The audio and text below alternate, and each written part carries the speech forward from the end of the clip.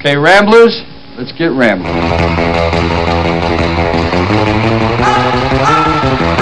Now where it is now, everybody wants a piece of the market.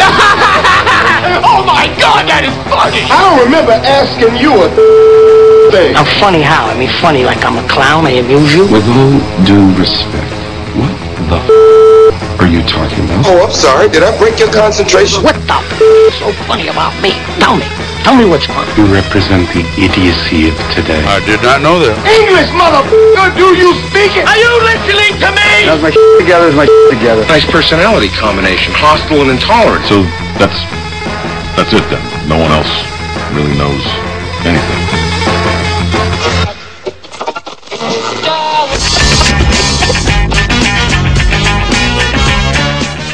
Well, welcome back to Stacks and Jacks. I'm Tom Howell. We have Andrew on the board. We have S&P futures down 31. NASDAQ futures down 124. Dow futures down 199. Just after a kind of a horse bleep day yesterday. So we're following up here. We're down 57 in the S&P yesterday. 214 in the NASDAQ. As nobody liked the PPI number. And our buddy Carl is going to be on the second half of the show. And boy, he predicted it. And I'm sure we'll hear about that, Kevin. What do you think? I think he did predict it. I think he's been talking about that for a while.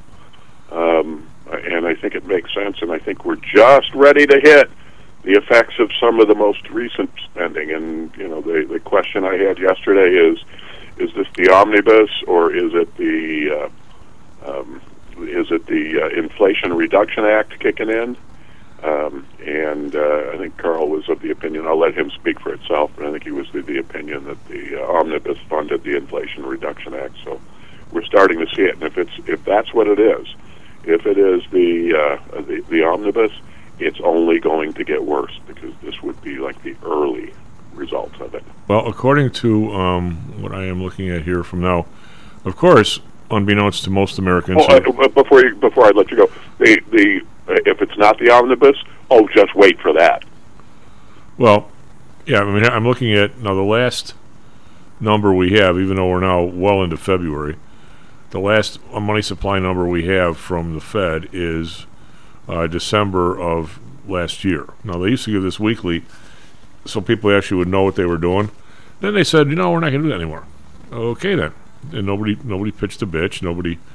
All the people who grilled Jay Powell, not one of them on a news conference said, "Hey, what the bleep? Why are you not giving us the numbers anymore?" I have two basically huge bitches about this, Kevin. One is we're not getting them, and B is I know they're still compiling them, so somebody's getting them, just not everybody. Just saying. They used to get a big table every week on the money supply, and now the latest number we have is roughly 8 weeks ago. Now, and it shows the money supply dropping, okay, which is what the Fed says that they are supposed to be doing. And yet, I'm going to kick this other one up here. I'm going to look at the Fed balance sheet.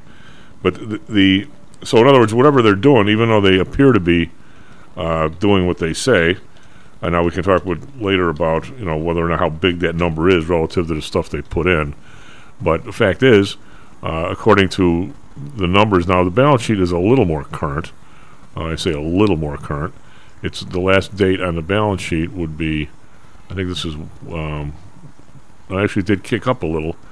The last Wednesday, February 8th, $8,435,000, and the week before it was $8,433,000, so it ticked up just a hair. But now we're talking about the number has come down from 8.9, little over 8.9 trillion.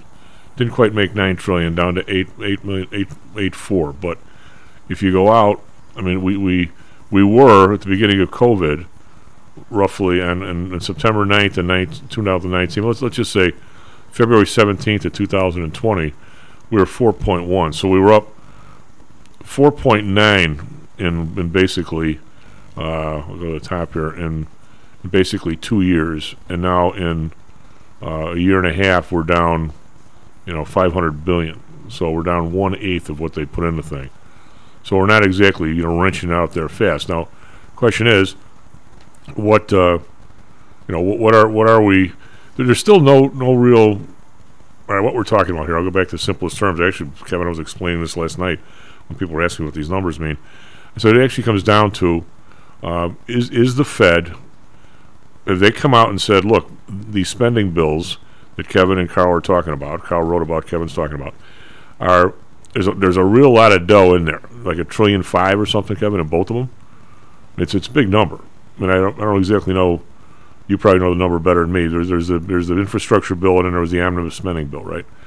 Those bills have massive amounts of spending in them, and the government can spend money that they don't have today in really three ways. One is they either tax you tomorrow for it, which nobody wants, and of course they don't want to do. And the Republicans, they don't want anybody getting taxed, so but they spend money too. But anyway, they don't want to tax, so they're not going to do that. At least not to your face. They might sneak it around somehow. And then there's the other is to just go out and borrow it. But if you just go out and borrow all that kind of money, you just drag it out of other people. It doesn't really get you too far. Not to mention the interest rates on the federal debt go way up, and since they've got $20-some trillion in debt, or 30-some, I mean, that's a huge amount of money for them. The third way is for the Fed to just print the money, which they've been doing for 3 years, and now they claim they have stopped doing that and actually have coming back down on it a little bit. But we've seen I haven't seen any definitive, Jay Powell speech where he says, look, you can pass all the spending bills you want. I'm not helping you. You better tax for it or you better borrow it, because we are not. He sort of has said that he's bringing this thing down, but somehow or another, it sure seems like maybe they either aren't serious about it, or the government, the Fed thinks, or Biden thinks, or whoever's in there, the Republican next time, whatever, thinks that they're not really serious about it, that somehow they'll find a way. I don't know, Kevin, but it sure seems like... well, isn't that where we're sitting with the debt ceiling right now? Well, we're always sitting with the debt ceiling. We're going to figure out a way to spend money, or to fund. Basically, it's a funding mechanism. So we're going to figure out a way to raise the debt ceiling, and then we will be able to go ahead and start actually spending more of the dollars that are in the omnibus. Well, that right now they can't borrow anymore, right? Yep, they're kind of stuck. But to me, they will negotiate a deal. They won't. Nothing's going to get cut. Taxes are not going to get raised. Especially, we just got a promise that taxes would not be raised on anybody who makes $400,000 or less. President promised, same week that they decided they're going to go after tip money, and so I guess that's not a tax hike if they're just trying to hunt people down. Excuse me. We also had a promise that, of course, all the new IRS investigative capabilities would be focused on wealthy people, but we're still going after the tip money of everybody who's a server. I mean, this is, we're kind of in a very Orwellian doublespeak world. That's why. I mean, it's very difficult to actually argue with. Well, you can argue with them on a bunch of stories, but it's very difficult to argue with the Trumpers of the world when you say something like, I mean, actually, Kevin, in my mind, I mean, I'm sure there's other people that are worse. That man is the most incredible liar that I've ever even seen on a public stage. And as a matter of fact, our buddy Dr. Johnson, Dr. Blade, says if you gave the guy a lie detector test, it'd probably be a straight line across. He doesn't even know the difference. There's a psychological word for it. But when you ask somebody, how can you support the guy? He never speaks the truth ever. Their response is, no politician ever has. And you know what? I'm sure that there have been some that have spoken the truth. When you think about Truman, maybe, and some Dan Inouye and people that you hold up to a higher standard than the people we have today. But you know what? You can't really argue with that. And George Bush, no new taxes, and Reagan. I mean, the entire population thinks that Reagan essentially kicked off the bull market and great prosperity by his great income tax decrease. When a year later they were so horrified by how the receipts they weren't getting, they had to raise taxes, the biggest tax increase ever. Nobody even remembers that was under Reagan's watch because Reagan is Dutch. He's Mr. Teflon. And the interesting part is the first one was tax increases to the wealthy, and the second one was tax increases to the regular people. So I mean, the fact that people in the middle and lower class, I mean, I'm not disparaging Reagan. I'm just saying because he did a lot of really good things. I just the whole tax thing is what we've what is it when the facts conflict with the legend, print the legend, something along those lines. I mean, so something like that. But it's there for us to see. I mean, that's the crazy part. Is all you have to do is look. Yeah, if the standard is going to be we don't vote for politicians who lie, then we're not voting. But so yeah, I hear what you're saying about that.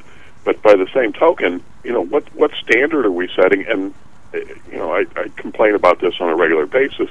How do we have such an uninformed electorate that we just don't know that the obvious stuff is not true? I don't. I guess we don't care. I guess. I think a lot of it, or a piece of it. I won't say a lot of it. Is I have it here someplace, Kevin. I'll dig it out because I was cleaning up. I found it again. It was an article by somebody talking about why people are so left and right, and essentially, not that they're left. How you essentially allow other people to do your thinking for you. When what they're saying is, the average person has figured out that your vote isn't worth a squat. I mean, whether you walk down the block, I mean, one vote, really?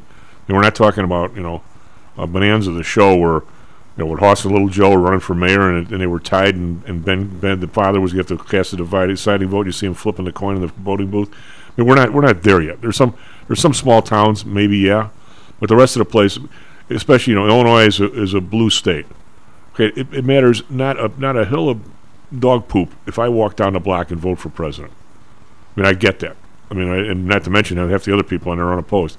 But so people have figured out that it's really not worth your time. I mean, it is for you and I because you talk to people all day long in classrooms, and people essentially pay me to pay attention to this stuff when I'm watching their money, which is fine. Plus, I do the show, and I actually am interested by it.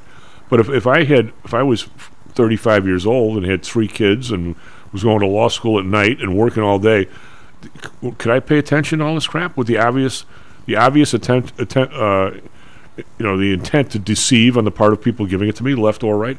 So what people do is they sit there and go, okay, I'm conservative or I'm liberal, and whatever falls under that category, I'm for that. Which instead of reading whatever the issue is and saying, well, I'm this way or that way, and I don't really care if that happens to be left or right on this issue. It's not a question of people are incapable. It's a question they don't have the time. And it's probably not worth it to them, in my opinion. I mean, that's what this article says. I think it's also a question of it's not that they're incapable. It's not incapable because they don't have the ability. It's a matter of ignorance that we do not educate people in these things anymore. But last night, just a perfect example, I stopped for a adult beverage over at the Series we do on Thursday night, ran into some people I know, and we've had a nice time. A couple of young people, which is always good. And they were asking me when the Fed says they raise rates and when they lower rates, I mean, what are they actually doing? I mean, I said, well, first of all, they don't really raise rates. What they do is they look at the Fed funds number and explain how that's an interbank rate where at night if one bank doesn't have enough capital or reserves, I won't say capital, reserves, that they'll borrow it from another bank. And that the amount that they pay for that is indicative of how much essentially money's in the pool. So what the Fed does is withdraw or add money to the pool to where that number wanders to the target number they're looking for. So if they say the Fed funds rate is now 4, it's never exactly 4. On that given night, it might be 399, 398, 401, 402. But if the target number is 4, and their target number now is 4.5, over the next several weeks, they're going to start drawing some money out of the system. So if Citibank calls up Chase and says, by the way, I need $100 million overnight, the number, they're going to say, hey, man, it's not as much money as there was last week. It's 4.5 tonight. So just the mechanism, I think virtually nobody understands. And they didn't go to grad school in monetary theory either. So that's why I explain it to them instead of saying, you dummy, because there's stuff that they know that I don't know, that I don't want to be called a dummy. You just can't know everything, right? But the bottom line is we have a national debt of $31 trillion. and it's growing by the numbers are spinning while I'm watching them here. And now the Democrat or the Republicans are going to say we're not going to raise the debt ceiling, even though all these bills passed. Now maybe the Republicans didn't vote for them, blah blah blah. Yeah, but that's not what they're saying, Tom. Well, sure they are. But I'm saying which is more alarming. Well, they're not. They're saying we're going to negotiate a deal and there will be some spending cuts. Well, maybe there will, maybe there won't. Not really the point. But they're not saying we won't raise it. They're just saying, we got terms. Well, but which means we're definitely going to raise it. But which means right, we're definitely going to have to fund it. But the terms essentially are the whole idea of negotiating. In my mind, is horse bleep. When I say that, the mechanism. Well, you're aligned with the president then, because he said he's not going to negotiate. Well, what I'm saying is when Republicans were in office, they passed a tax decrease, okay, and it was surely aimed for the upper people. And that's, by the way, I'd love a tax decrease. So it's not like it was aimed at the upper people, and the Republicans had enough votes to jam it through Congress. Okay. Democrats didn't want it. Now, whether they should have or whether they shouldn't, the fact is, every vote now is what? All Democrat on one side and all Republican on the other, which is another problem we can talk about forever, but we won't today. So the Democrats don't want it. All right, so then, now this guy comes in, and he votes for this massive spending bill. None of the Republicans want it, and when they control the House, but they get outvoted because they don't control the House, and every Republican says, so now you come up, the stage has flipped. So now the Republicans control the House, and in Trump's situation, the Democrats now control the House. So you come up to this spending bill, and you say, okay, we got to raise the spending bill because of these bills we passed, and they're saying, I didn't pass it.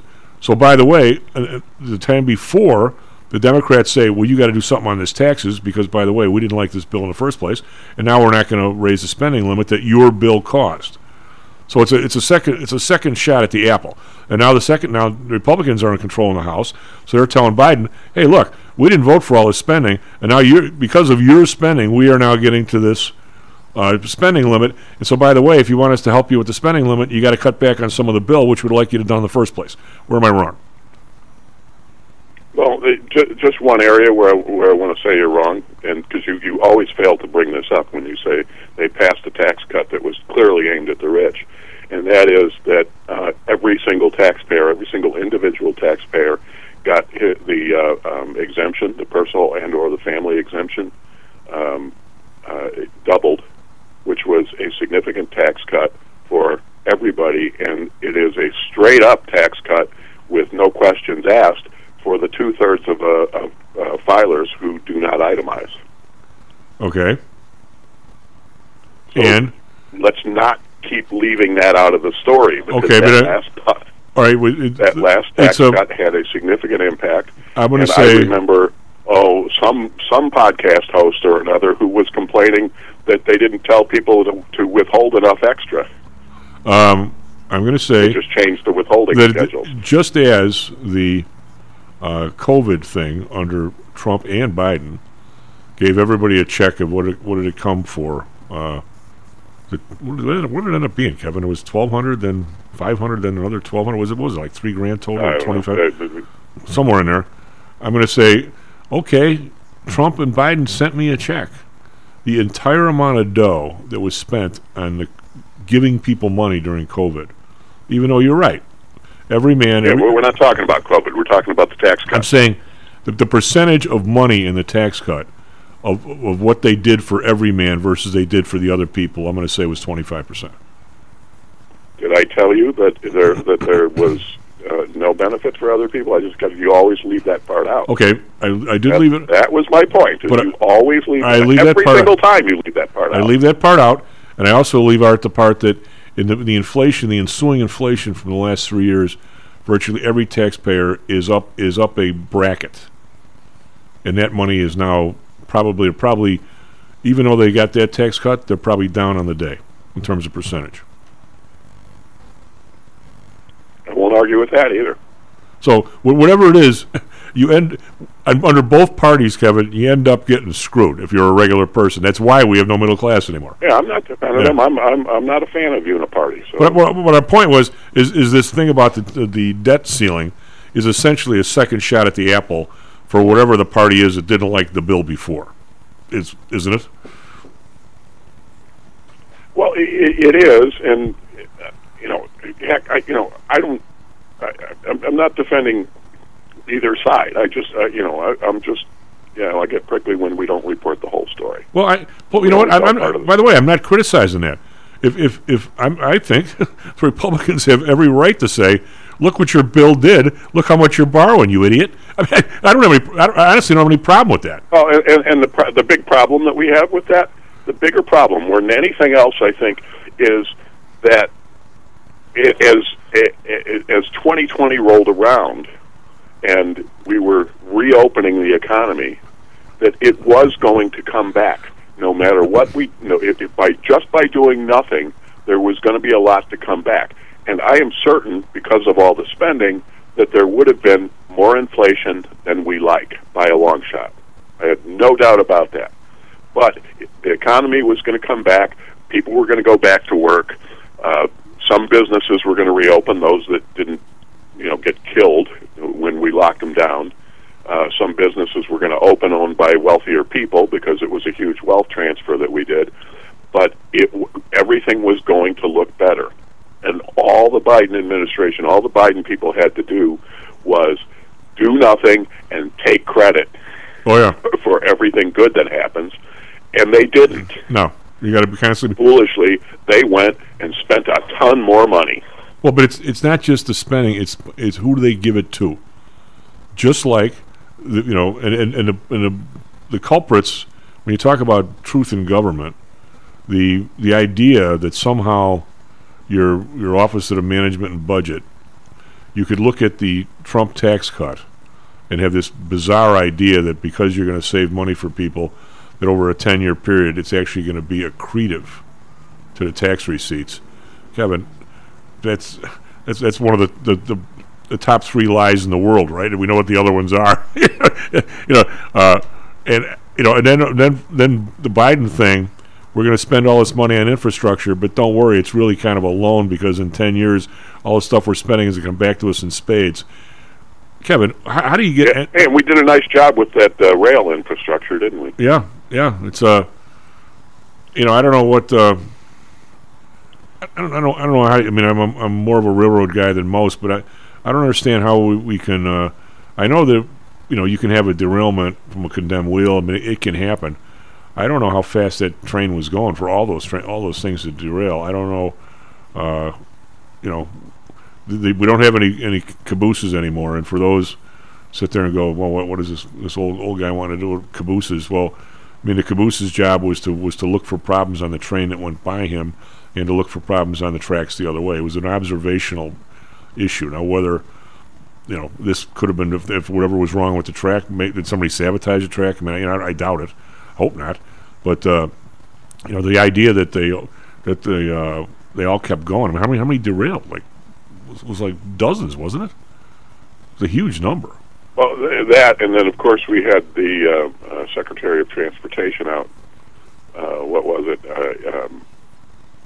Yesterday, just kind of poo-pooing it. Well, this one's getting all the publicity, but as it turns out, we have about 1,000 of these a year, and I am sure that was just a good thing for the people that live there to hear. Hey, no big deal, just one of 1,000 a year. Well, I mean, when you talk about a derailment, that guy's been the worst. I thought he would be fairly benign as the transportation secretary, but he's been god awful. Well, I mean, if you actually talk about derailments, you can talk about.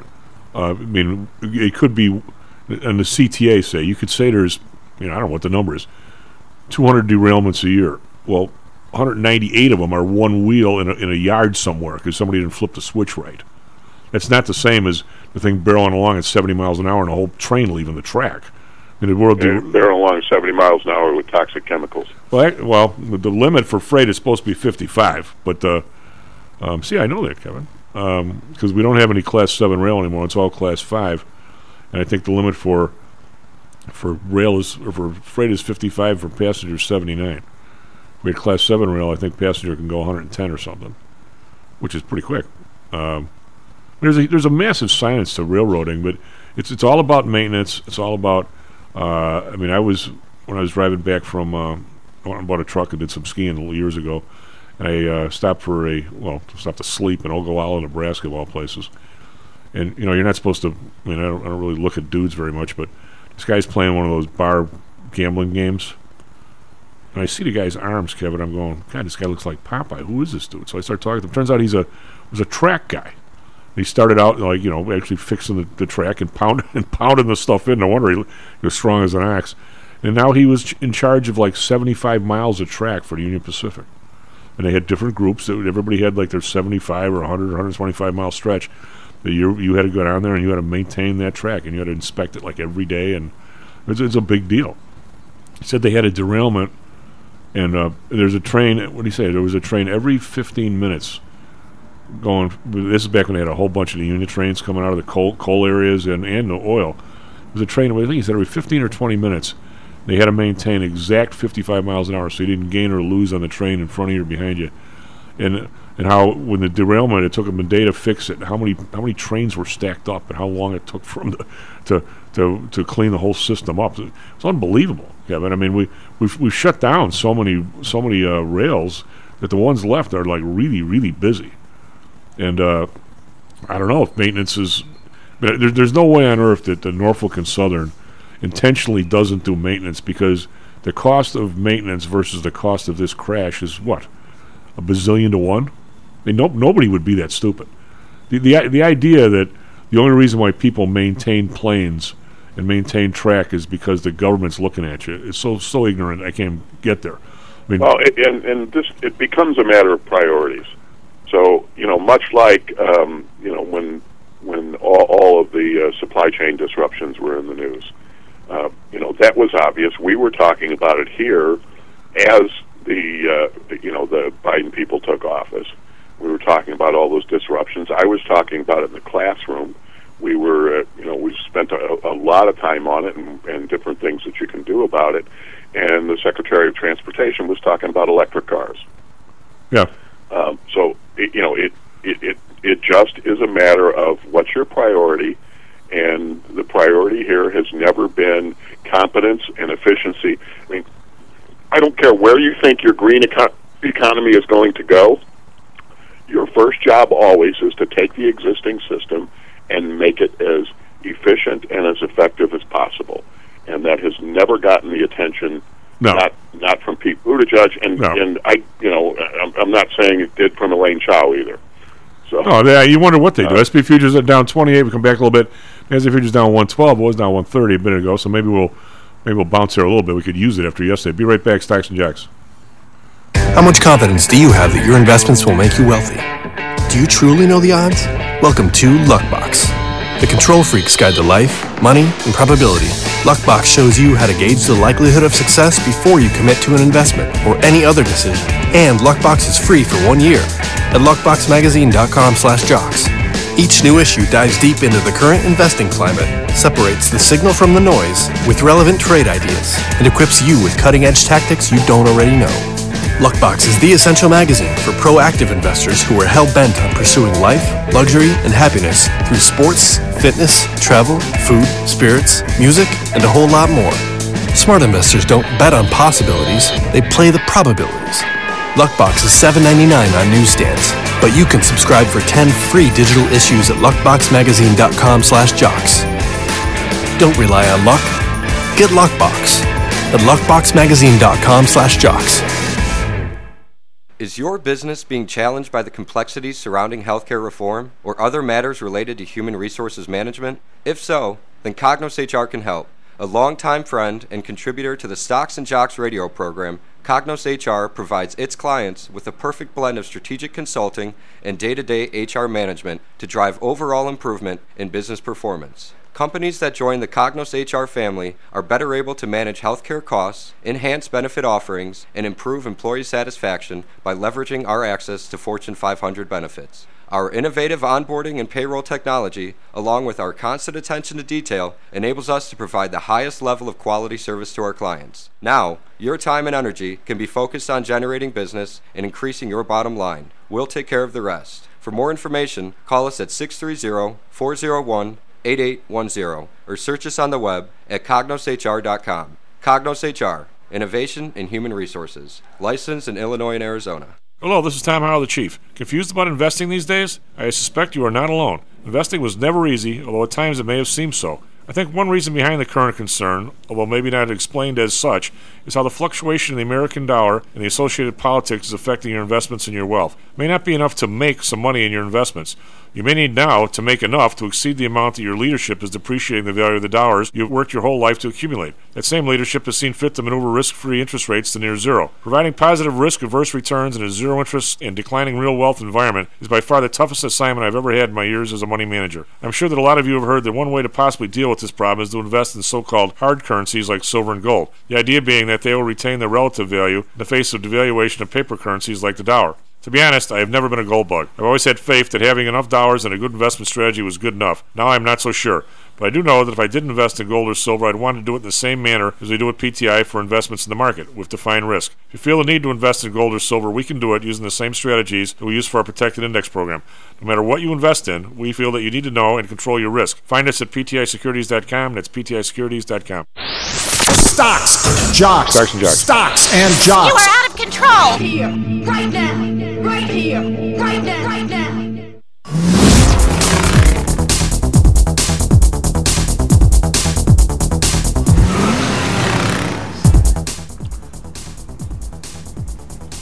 Hello and welcome back to Stocks and Jocks. I'm Tom Howell. He's Andrew on the board. S&P futures down 27 because we're coming back a little bit. NASDAQ futures down only 105. Dow futures only down 149. They were down 199. So I guess that's progress. Over in Europe, the DAX down 144.9%. FTSE down 20. That's only 0.3%. So they're not doing much. CAC around down 49.7. CAC around, I think, reached a new record yesterday morning. It was yesterday morning or Wednesday morning. It was this week for sure. Nikkei down 183.7%. Hang Seng down another 267, 1.3%. So these guys they were 14.5 like a year ago, October. I think they made it to 23 something. Now they're back down to 20,719. So they're furiously going the other way now. Shanghai down 25.8%. Yesterday is a way of review on a crummy day. Dow down 431, S&P down 157, NASDAQ down 214. Bonds up 4 basis points, 3.88 as we're trying to get this 10 year. Well, 10 years trying to get up to 4% here. It looks like the Bund plus 1 basis point, 2.50. Let's call it. Japan same at 0.505, which is about as high as I think the government wants it to go. We'll ask Carl about that when he gets home time. Oil, wow, down 261, 75.88. Brent down 266, 82.48. Natural gas down 5 cents, 2.34. RBOB down 9 cents, 2.34 as well. RBOB and natural gas, same price. Wonder when that happened. Wonder if there's a parlay on that.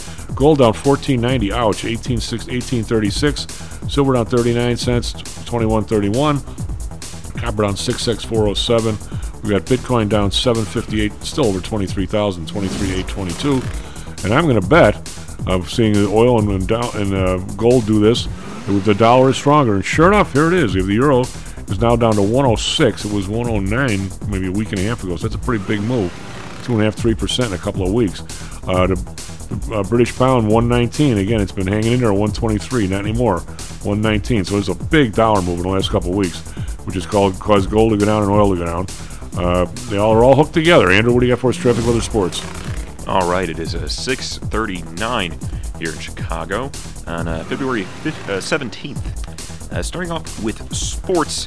Last night, the Bulls lost to the Bucks, ending their game 112-100, and the Suns also lost to the Clippers, 116-107. Tonight, the Blackhawks are going to be playing the Senators at 6 p.m. Chicago time. For Chicago weather, we have some snow left over from yesterday, but right now we are currently at 20 degrees and just cloudy. Going to have a high of 28 today. And over in Phoenix, they're at 42 degrees, partly cloudy skies, and they're going to have a high of 65. Now finally, for Chicago traffic, we have traffic is building on mostly inbound expressways. On the Dan Ryan particularly, traffic is headed between 59th Street and downtown in an accident on the southbound side, maybe causing more delays.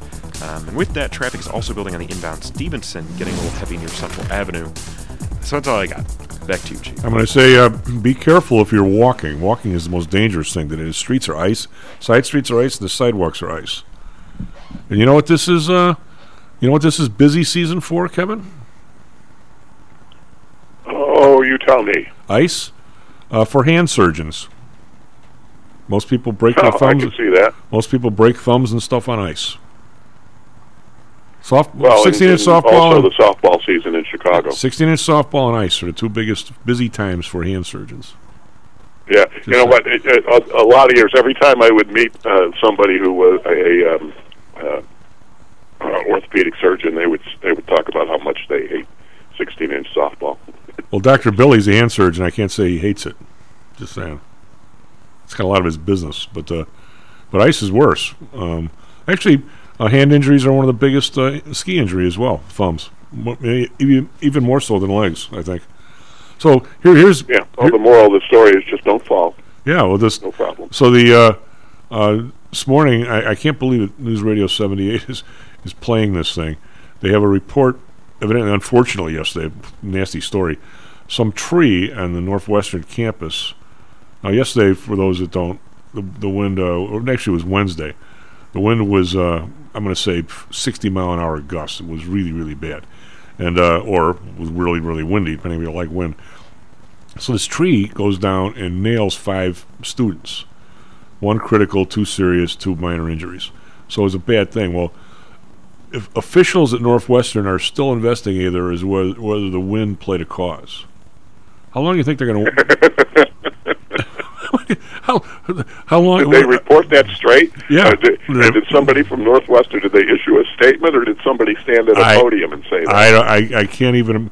Do you think there's a connection? I'll bet... I hope they don't have too many committee meetings on this one, Kevin. I just saying. Oh, no, it's college. There's committee meetings, trust me.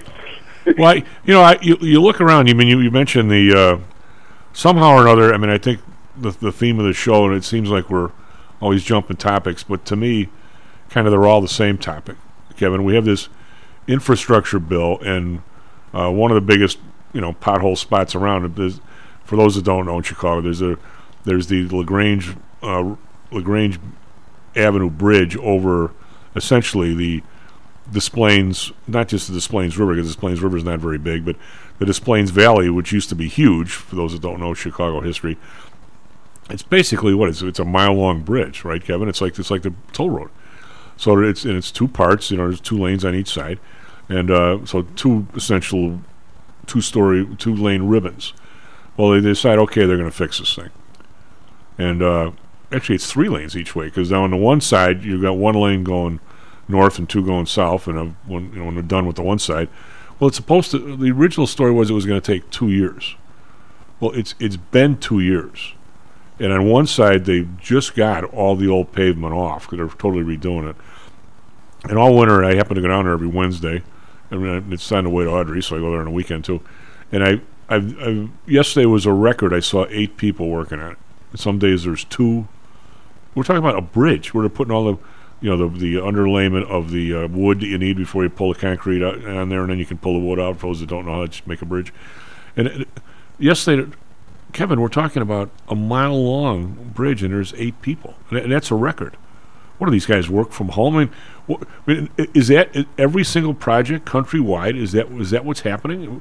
That's one side. If I decided to go out and procreate today, which I'm not about to, I'm going to say my grandkids will be in college before that thing's done.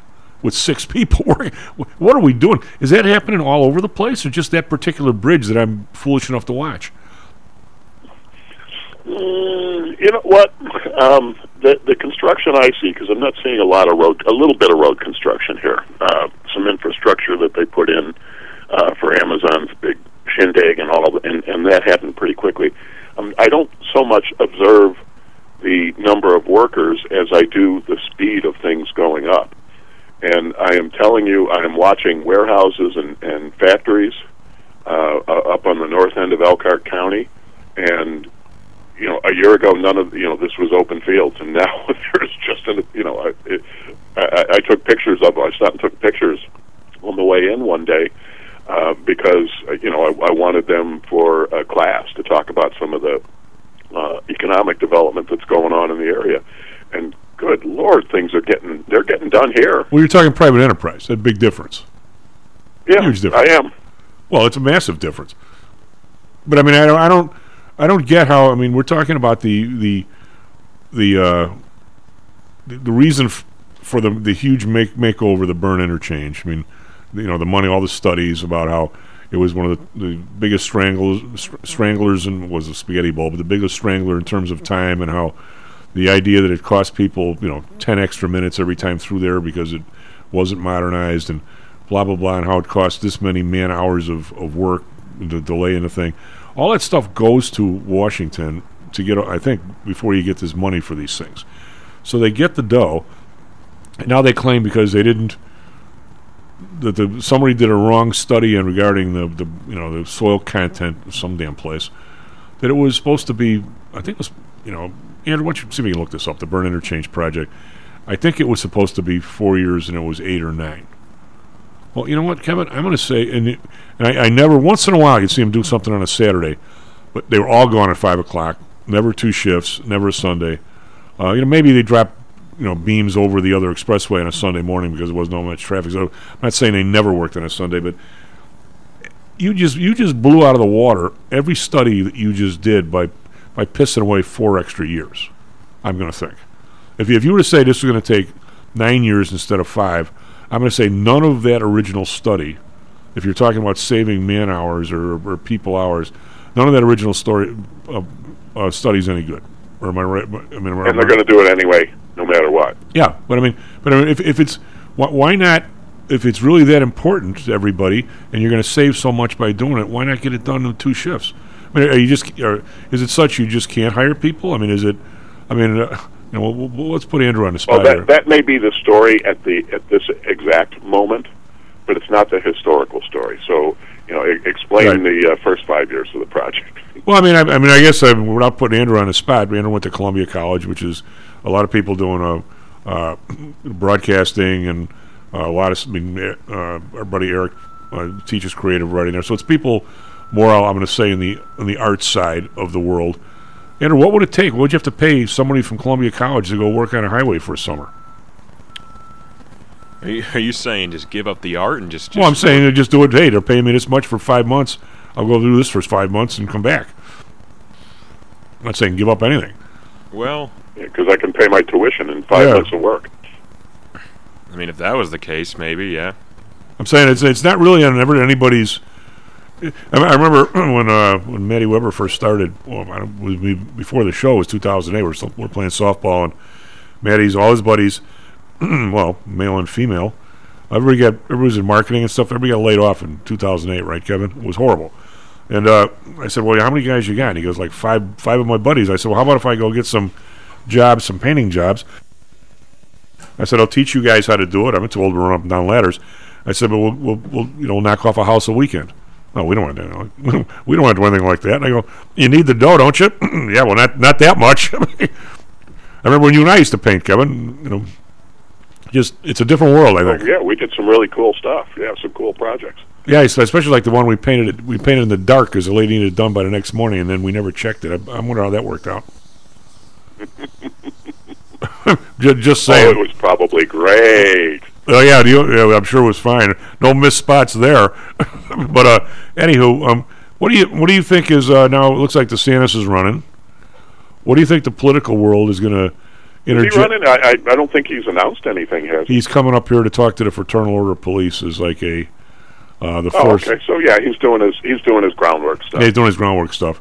When you said it looks like DeSantis running, I said, what, is he scheduled an announcement or something? No, but he's starting the rounds toward an announcement. He's starting to work the system. Yep. Okay. And so we have all these issues, and I just had the page up here at how quickly the clock. What do you think? We're now having to increase the defense budget because of all the stuff we've, in my opinion, rightfully given to Ukraine. Lou's numbers yesterday of what, 20,000 artillery shells a day or a week or something the Russians are firing in there? That's a lot. Yeah, it looks like they're unloading. They're trying to get the upper hand now. Yeah, and so I mean, we look at all these needs, and you talk about the now. Lori said she's going to clean the homeless people out of O'Hare, and maybe we're going to clean them out of. The fact is, there's a boatload of homeless people that have, I don't know, let's say unemployment / drug / education / illness. I mean, we've got how many of these people country. The stack of tasks we have, Kevin, are really something, and and at some point, I mean, this is my job watching this stuff. At some point, I can't believe it's not going to impact the financial system. I mean, I can't see that it won't unless we had at least some mechanism to get some of this stuff fixed. I mean, I don't know how the two can stand apart forever. And they've stood apart a lot longer than I thought they would, but can they? Maybe they will. No, we can't. We can't. There's so many cities in disarray. We cannot continue to do this. Although, as we've all of us, I think, have mentioned on this show, as it unfolds, it winds up just being a gigantic wealth transfer to the top of the pyramid, and maybe that's unintentional and just the way it shakes out. I don't believe that for a second, but that's what's happening, and so you got to start asking yourself, well, who benefits from the status quo? Because the status quo is certainly unacceptable for everybody. So, who's getting something out of it? What are they getting out of it? And when are we gonna throw them in jail? Because they're going to. You talk about insurrection. The couple hundred people who stormed the Capitol. Just wait. Yeah, I think this is going. At some point, this is going to blow up. Why hasn't it done it already? We probably haven't gotten to the critical mass needed for significant action, because a certain amount of it has happened. You look at not endorsing the agenda at all, but look at an outfit like Antifa and what they're doing. I mean, they're all about violence and protests and all of that kind of stuff. How hard is it going to be to get right wing side of that front and center in the debate? Because there are certainly right wing people out there who are stirring the pot just as much as there are on the left. So so what's the critical mass where it really becomes something serious, something significant? And that's really your question. Is, I don't know, what's the number that you need? Well, I mean, you have a population, or the adult population. What do we have? About 200 million adults. Well, we had Tina Hone, and this week, and she talked about I think she said it was a record number of aldermen are either retiring or seeing the headlights or whatever. We're going to have 16 new people in the city council here, no matter what. And a lot of them that I see running, her being one of them, and one of the ladies in my ward, they're not your usual. I can't even describe this. They're not your usual hack politician that's going in there because they're a lawyer, and all of a sudden they're going to be able to do law work against the city and make a fortune. I mean, Tina's not like that. A couple of ladies running in my area, and then the one guy, they're not like that. They're not that. So I mean, there is, I think, and you brought it up a while ago. There is kind of these little minor revolutions at the ballot box going on. I don't know that the timing is enough to where they can do any good, or if it becomes a crescendo that now next election for the city council there's 25 new people, and all of a sudden they get there and they actually try and govern. I mean, I guess it. Do we have the time to do it? And what will happen if they do? What will happen if they get in? They actually try and govern. Well, that's that becomes the question. How will we be able? Will the current power structure be able to fight back against that, or will it start a tide the other way? I'm not optimistic. Yeah, I mean it's hard. I mean, you look at the idea that the Republicans just took over the House, And I think a lot of people think, well, maybe it was time to have some split in government there. Yet the inability to throw this one idiot out that got in with a total fake resume, everybody just looks at it and goes, these guys are just as bad as the other guys. I mean, they have zero ability to police themselves. Well, sure they are, but also, you know, look, I think the ability to throw that guy out should be the ballot box, because if we're going to set the standard that somebody has lied about their credentials, then we're opening a big can of worms, because now you got Elizabeth Warren, who made a career out of that, built her career on being a minority, or someone like Blumenthal, who claimed to be a Vietnam veteran. All of these different people who have burnished their backgrounds, maybe not to the extent that we're talking about here, but have done it. You know, the best way to deal with that is, okay, he won the election. He was a liar. Do you think he's going to survive his next election? Well, I mean, what's his name? He's not. He's just I don't know. Not. Maybe not. Maybe he would. But I mean, do you want that guy sitting in some committee with some No, side? and he's not. And he doesn't have any committee assignments. Okay, but I'm saying when Mitt Romney told him he didn't belong there, what do? He pulled a Mexican card. He's only saying that because I'm Hispanic. What if you're Hispanic? You get to lie. Okay, so, gee, what happened when they took committee assignments away from Democrats this time? 2 out of 3 were white men, and yet AOC's on the floor saying this is an attack on women of color. Oh, I get it. Okay, so everybody's pulling that card. What, am I supposed to get up in arms about it? Well, but it gets no. into there is some. That's just a load of crap. Well, the point being is there is a limit to how much you can lie. Where I can't believe we were talking about this, Kevin. There's a limit to how much you can lie. Because you and I don't lie at all. If that's where we're going, Tom. Okay, let's just have a lie meter, and when you exceed your quota. Yeah, I mean, I guess then you're out. But where I'm going is this is not degenerating, but it's moving into the same debate I had with a very learned, very bright guy. Even though he's very liberal, you'd like him, Kevin. He's one of these attorney guys that everything has to be, you have to turn it around in your mind 3 times before you say it. And he was essentially listening to the show once in a while, and he says, you have this huge base of listenership. I hope we do.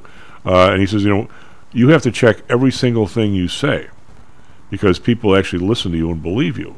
And then if you're wrong, if you lob one out there about, some of this guy did this or that somehow, you're doing a disservice. And this guy's name's Luke. And I said, Luke, I absolutely understand what you're saying, and I really try and do that. And I'm sure at all not shy about, hey, I said this yesterday and I was wrong. I mean, I'm not shy about that at all. At least I hope I'm not. I said, but the part we're missing is that it's all perception is some percentage of the truth. I said you can look at somebody in Congress and it's unfair to say this guy or lady is a bleep because of this without checking it out. I mean that part I get, but the perception is they can't throw anybody out no matter what they do because they're all as guilty.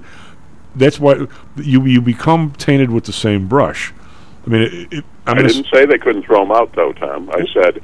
Is that the I asked the question, is that the standard that they want to set? Okay, but what I'm saying is the one lady walked out of, and she happened to be Republican, but there's been a lot of Democrats who've done the same thing. She walked out of a COVID meeting and sold all her stock. Well, you're not, when the convention is, you're not supposed to be like trading in there to find out. Put her in jail. I'll put her in jail. But I'm saying, I'm good with that. He's right. I can't accuse everybody in Congress of being a crook and trading on inside information. But the fact that they can't spank her, that's a problem. And I have the same issue, and how in love I am with the police because my father was one and my uncle was one. I understand that when the 90% of the policemen cannot rid themselves of the 10% that are bad apples, they're liable to be tarred with the same brush. That's just the way the world goes. It doesn't mean I'm accusing the other 90% of being bad. They're not. But if you can't clean up your house, the house is just plain dirty. And people feel that way about Congress. And that feeling is very legitimate, Kevin, even though Luke, or you. Even though I can't go in and say every single one of these people is a crook, there's a difference in the message. What I'm trying to get. Am I totally off base here or not? No, I don't think you are. I guess, and we're not really arguing. We're making somewhat different points, and that is that that it's almost impossible for us to set a standard that nobody's going to meet. And I'm for setting the standard, but then I want it applied across the board. Well, I do too. And I guess that's what I'm saying is, if we're going to say we're throwing people out for being liars, good, let's do that. If we're going to say you go sell your stock, you walk out of a meeting and go sell your stock, and we want to throw them out, we want to prosecute, cool, I'm good with that too. But let's do it then. Let's do it, and let's do it for everybody. Well, and you're right. It's almost like they're biblical. Those without, what is it? He without sin cast the first stone. They all put the stones down. Yeah, well, I'm all for everybody throwing the stones, but throw them, get in a circle, and throw them at each other. That's a thought. Are the Irish ever going to win another game or what? Baseball? I would guess not. Although they darn near beat Duke. Yeah, I saw that. Go figure that one. Did you watch the ND women last night? I don't know if they were on. Were they? They were on. They were on ESPN. Oh, okay. Yeah, buzzer beater shot. I sent you an email. You can see the final shot on email. Overtime, 2-point win. Buzzer shot with the clock expiring. It was a great game. I wasn't able to go. I got home for the second half. My daughter and our friend Virginia went to the game, and I met them afterwards for a glass of beer. But it was really one of the most entertaining basketball games, men's or women's, that I've seen all year. Well, cool. I mean, our hope is on our ladies these days. I don't know if that's a good place to be, but it's better than nothing. Oh no, it is a good place to be. Yeah. They've actually won stuff. Plus they seem like they play hard. They're not. What are their chances? Were they like number 7 or 8 or something? They're in the top 10. I think they were. Last loss knocked them down to 10, but they're up there. They're going to remain a top 10 team all season. So maybe a couple games through the tourney, I hope. I would figure they got to be around a 6. They got to be a team that it'd be a disappointing season if they don't make the round of 16, and they could do better than that. I think they have a lot of potential.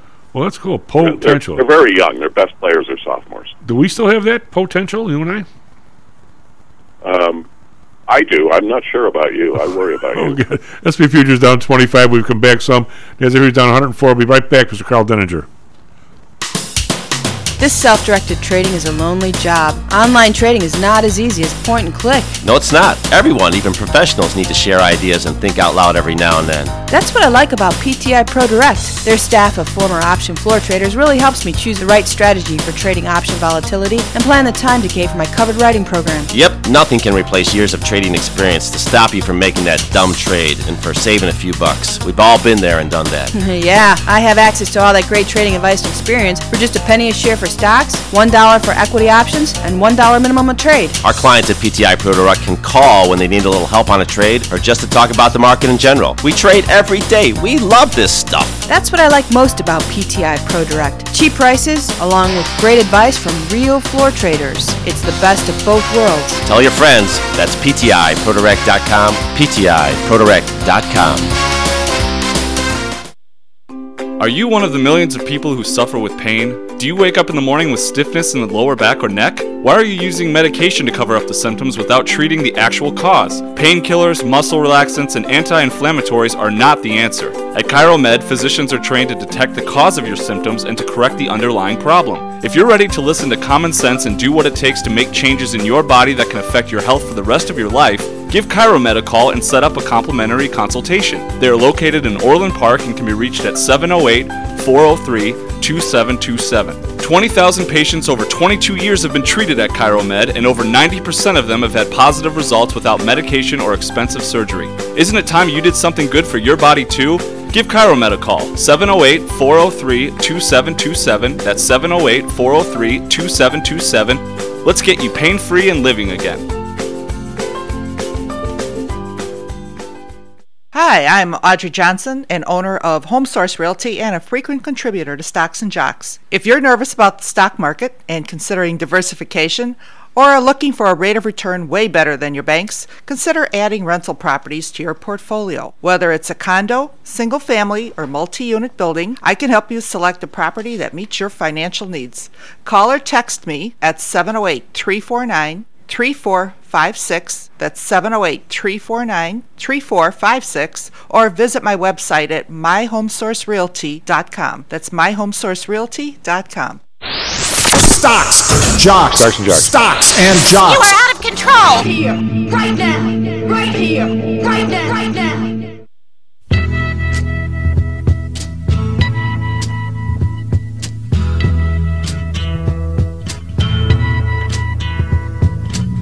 There's something happening here.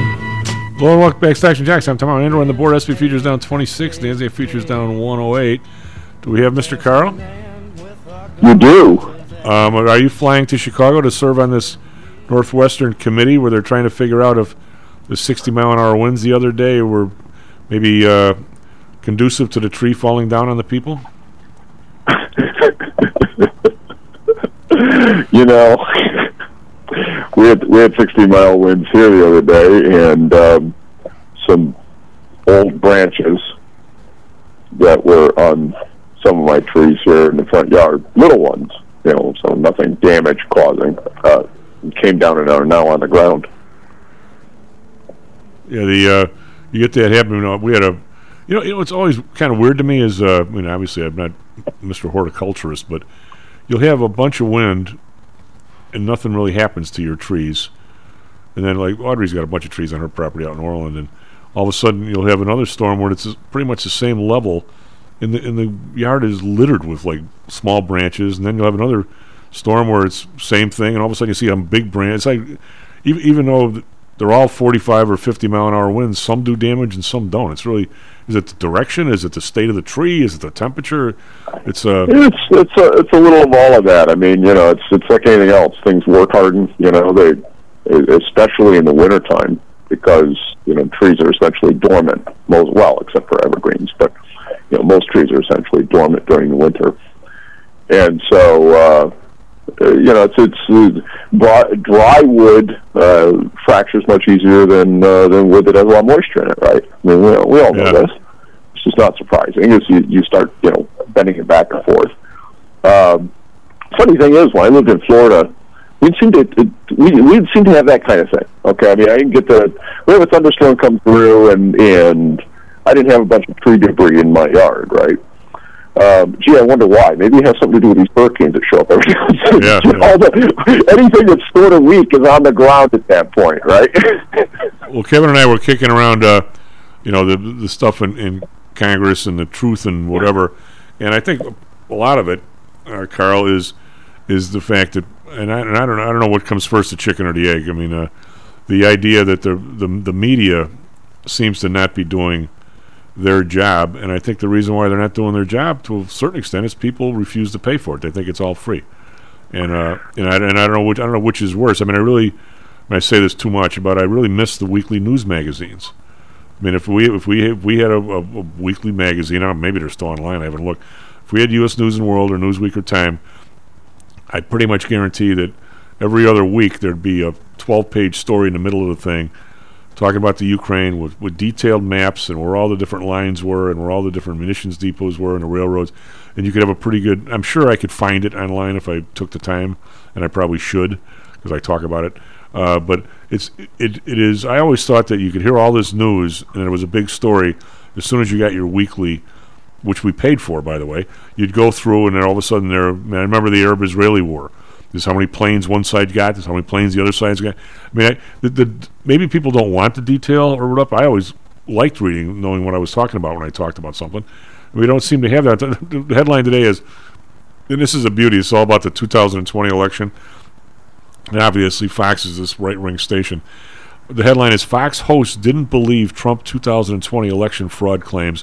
Rupert Murdoch called it crazy stuff. And yet they've been talking about it. They've been pushing that story. Hasn't that sort of been like the topic of an awful lot of digital and paper ink for like the last 3 years? Yeah, now they're saying that they never believed it was all just working their crowd. Well, okay. So who's shocked by that, right? Well, no, but people. Judicial Watch. Some people think though. Yesterday, okay, Judicial Watch likes to sue the government when they try to hide stuff. I mean, that's how they've made their name. They're pretty good at it too. They file FOIAs, the government agencies ignore them, and then they sue, and eventually they end up getting something. Well, they got something, all right.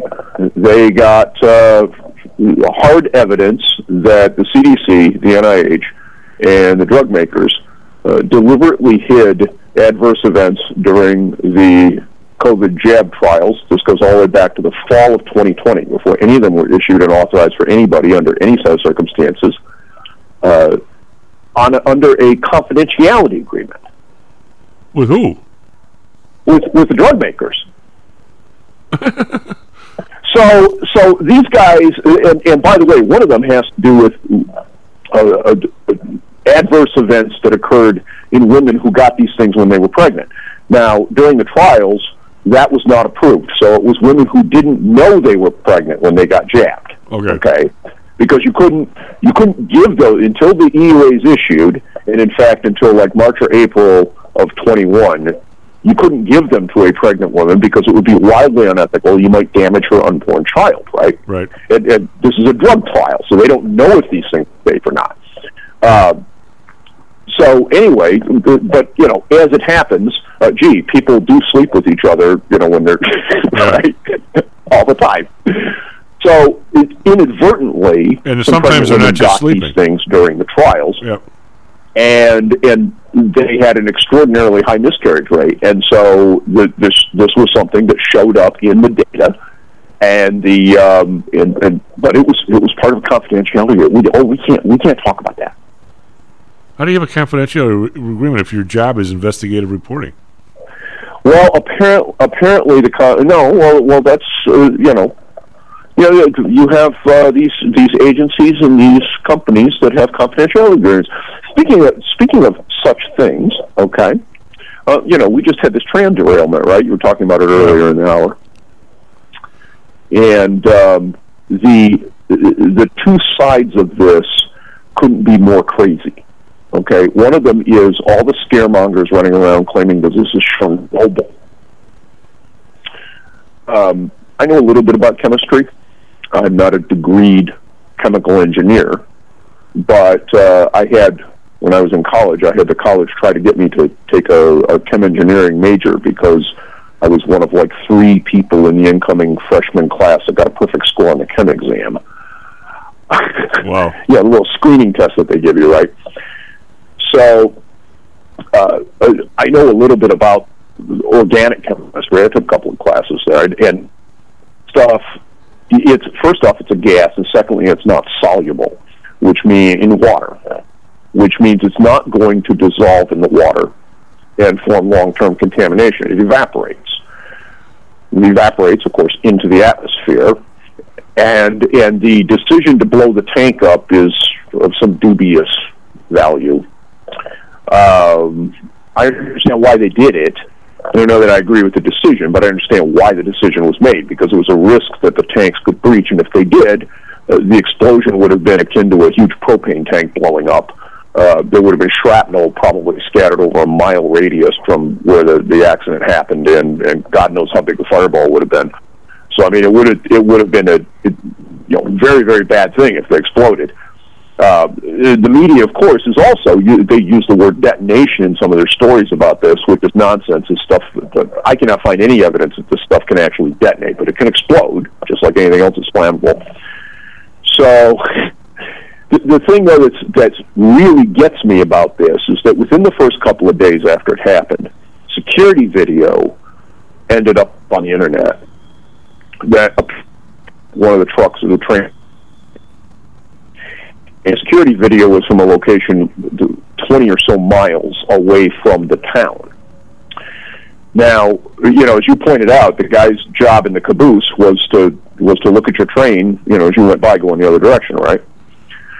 Well, guess what? Today we have these things called hotbox detectors, which is essentially an infrared camera that is on the side of the track. There's one every 20 miles or so, and its job is to do what the guy in the caboose used to do, basically. And after the train goes by, it sends a radio signal up to the front, and the engineer gets it, and it's or everything's not fine. Yeah. Well, they went by at least one of those with the truck on that car on fire, and probably two, and didn't stop. Really?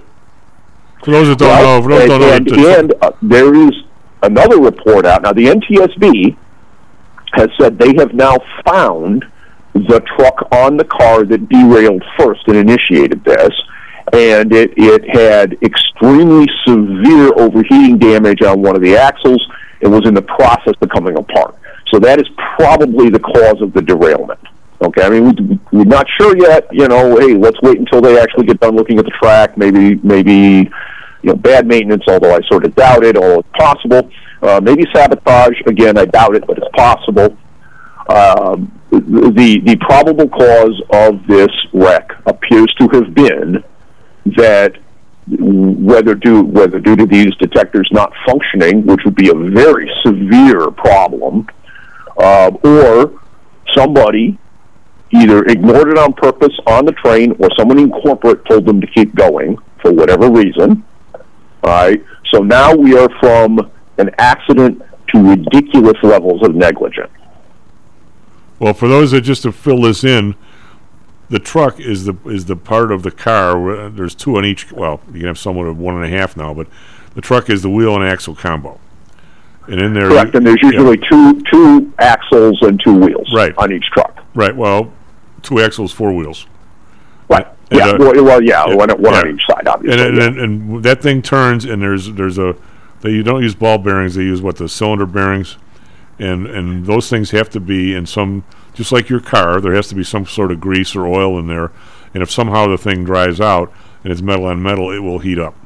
So actually, they used to have to do those way back in the day. They used to have to constantly oil those things by hand.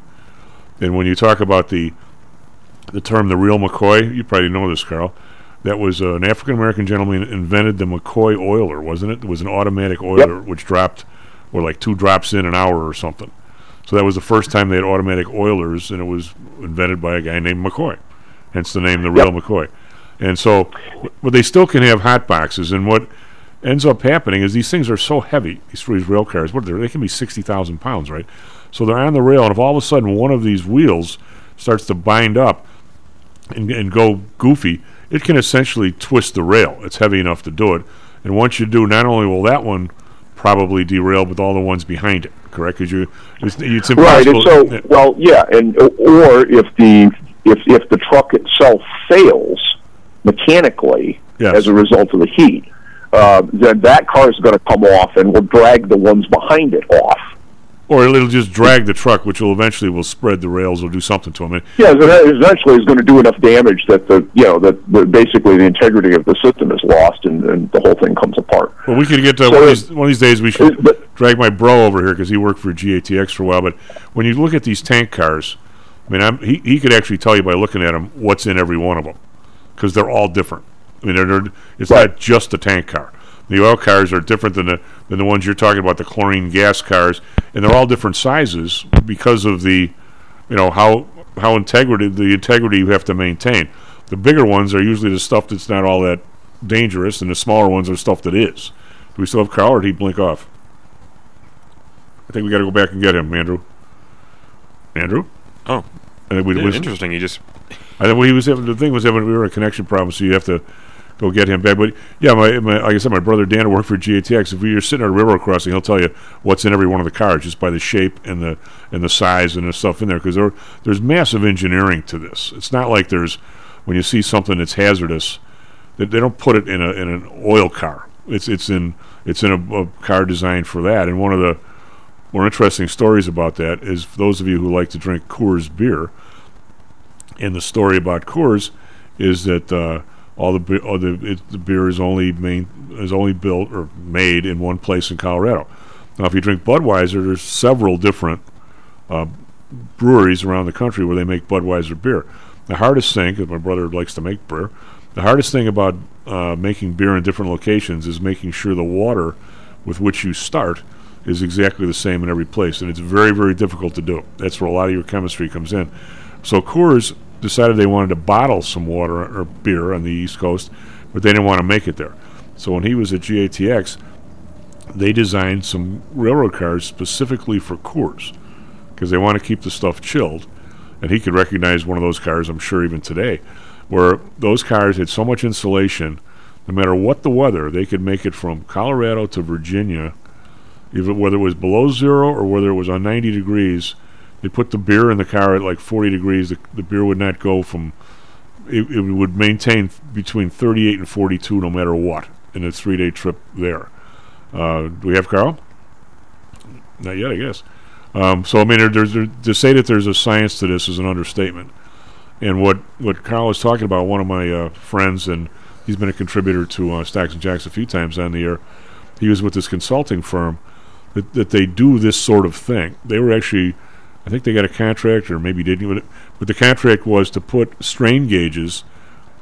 Carl, I'm filling in some of the background on some of the stuff. The thing you're talking about, one of my buddy, John Lee, he's been a consultant on the show a few times. He was with some firm that bid on, I don't know if they got the job, of strain gauges all along the Alaskan pipeline. So even before there was a leak, there'd be some strain on the pipe. The strain gauge would let somebody know to get out there and check it out, which is kind of what you're talking about on the side of the rails. There's probably an infrared detector of some kind. It's basically a camera, and as you know, with a proximity sensor, so it knows when there's a train there, right? And obviously that thing doesn't have to be all that sensitive because trains are kind of big and heavy, and make a lot of noise and vibration and everything else. And so I mean, basically the point of this thing is essentially to do the job that the caboose attendant used to do, and signal the engineer in the front. Because he can't see. No, he can't see trucks. I mean, let's be on a straight track anyway. He can't see the trucks that are half a mile behind him. Plus, these trains are a mile long now. They're not. They're way longer than they used to be. Oh yeah, but the thing is it's still that's sort of the point. So we know at this point that there's video of one of the trucks on fire, not a little warm, literally on fire. Well before it got to the town. That's unbelievable. And that these detectors are placed every 10 to 20 miles along the track, which means it went by at least one and maybe two of them. Well, that's because he used to do go around and find, trying to find cars. Cars get lost all the time, right? When I say cars get lost, I mean there's a system for knowing where your railroad cars are, but a lot of them don't make it back, and they're someplace. So he used to actually go out on these sidings and stuff and locate cars. Yeah. And once in a while, you'd locate an old locomotive. Well, the amount of red tape you had to go through to run a 5-car train of like cripples that maybe didn't have the braking, just to get them off the tracks and take them somewhere to get them scrapped, is a real big deal, because you don't want any of these things screwing up on the main line and causing a problem like we just had. So, I mean, these guys are really strict about this. I mean, it's not like it's, there's a toy train going down the track. I mean, there's a lot to this, as you're saying. Well, let me point something out, Chief, and that is that we just had another derailment on a actual transit line just outside Detroit. Okay, now it was one car, so apparently. That one was a failure in the car because the cars following it didn't go off, right? Yep. All right, so can I just ask whether or not we're hiring people based upon their pronouns and their diversity? We have a transportation secretary whose primary qualification for being the transportation secretary appears to be that he's gay and married to another man. Well, he also is supposedly a very brilliant guy who came from two professors at Notre Dame, right? So the guy's no doubt. Well, he may be brilliant, and he may not. I don't know. But what I do know is that he has absolutely zero industry experience with regards to transportation. I doubt if and, he could. By the way, neither did Shao. I doubt if either one of them could have had this discussion we just had. Neither one of them had the intelligence and the curiosity, if you will, even though it's their job to figure this stuff out before the train goes off the tracks. Well, which of course is the point at which it matters, right? Well, we have a few minutes before break here, Carl. Can I turn you from that into the discussion we had yesterday? And who's the lady who just got she was just appointed the vice chairman of the Fed, was it 6 months ago? And now she's the head of National Economic Council or Council of Economic, what's her name? Yeah, can somebody explain to me what her qualifications are for that job? Well, that's what I as somebody, and I think, for our listeners to listen to us, I think they actually give a crap about what's going on. Because, obviously that's all what we're talking about because we do. And I was railing with Lou or whoever was with yesterday. I don't know, it might have been with, wasn't with Russell because we had it must have been with Lou. But how do you determine whether any of these people that have these jobs have any idea what they're doing, whether they immerse themselves in it, whether they actually, if they actually dig into the numbers, if they actually can't wait to get to the next meeting, or if you're the transportation guy there's a meeting on the state of the rail system in the Northeast. There's some people, I would hope I'd be one of them, and I think you would be. I know you would be. You can't wait to get to the meeting, and you read all the stuff they send you beforehand because you're dying to learn this stuff because, by the way, that's your friggin' job. I use the example of Tammy Duckworth, who I have utmost respect for. Obviously the lady, got wounded severely, and as a I don't know, she was a second or third term in Iraq, where the hell she was. The fact is, I want to really like the lady and expect that yet my stepfather was in Mantino home. It was for veterans, and the place was half full because they couldn't get the funding. The people were terrific. He had almost the best care ever, and there's not a bad thing I can ever say for those people down there. I thought they were spectacular. Yet the place was half full because they didn't have the funding, and it took 6 months to get in there. And I'm assuming half the people died while they were on the waiting list in some other rat hole, and so she ends up being the head of Veterans Affairs in Illinois for a couple of years before she runs for senator. As much as I know about the system more than maybe a regular person, because my stepfather was there, I know 5% of it. I don't know 95% of it. I have no idea whether she did a good job or not. And when she left, the place was now only 40% empty, and she got some funding, and more people were let in, and the waiting list went down from 6 months to 5, or whether it went up to 7 or 8. How the hell does anybody know whether these people do anything in any of these jobs they have, other than they're just a resume builder? Even whether you like her or don't like her, a lot of people settle into, well, she's a Democrat, I like her, or she's a Democrat, I don't like her, which is really not the way you want to be. But how do I have any idea whether this lady contributed squat at the Federal Reserve, or whether she's just a lady and now we got to give her any job that's open, we're pushing her up the chain to God knows where? Even if you want to be fair to her, how do you know, Carl? Well, I don't, and that's part of the problem, right? It's that I look at all of this that goes on within industry, and I've put a couple of articles up in the last little bit. We have LLCs and corporations which are essentially liability shields. Okay, they allow you to go out and have money that is raised in the market. You've got people buy your stock, and that person's financial liability is limited to the amount that they paid for the stock. So if the company goes bankrupt, the creditors cannot come back after the investors. All right, fine. But nowhere in the law has that ever extended to criminal acts. Ever. And yet we have not one criminal prosecution of individuals. You look at what happened with GM. They knowingly used defective ignition switches and people died as a result. They got sued. During the 2008 crash, the company functionally went bankrupt. It still exists as General Motors, but the capital structure was completely overturned, and all the people who had money in the stock lost their money. Okay, fine. The people who made the decision to use and continue to use those switches after they knew there was a problem with them, every single one of them should have been charged with felony manslaughter and thrown in prison. And if they had been, this kind of stuff would not keep happening. Well, that could go back. Well, a quick summary here of what you're saying. then we'll go after break. I got another major question to ask you. Plus, we want to talk about these PPI numbers for sure. That happens. I mean, that would be my dividing line in the sand on just about anything, Carl. I mean, when asbestos came out, it was absolutely the best thing for all worlds. I mean, people weren't going to die in fires anymore, and blah blah blah.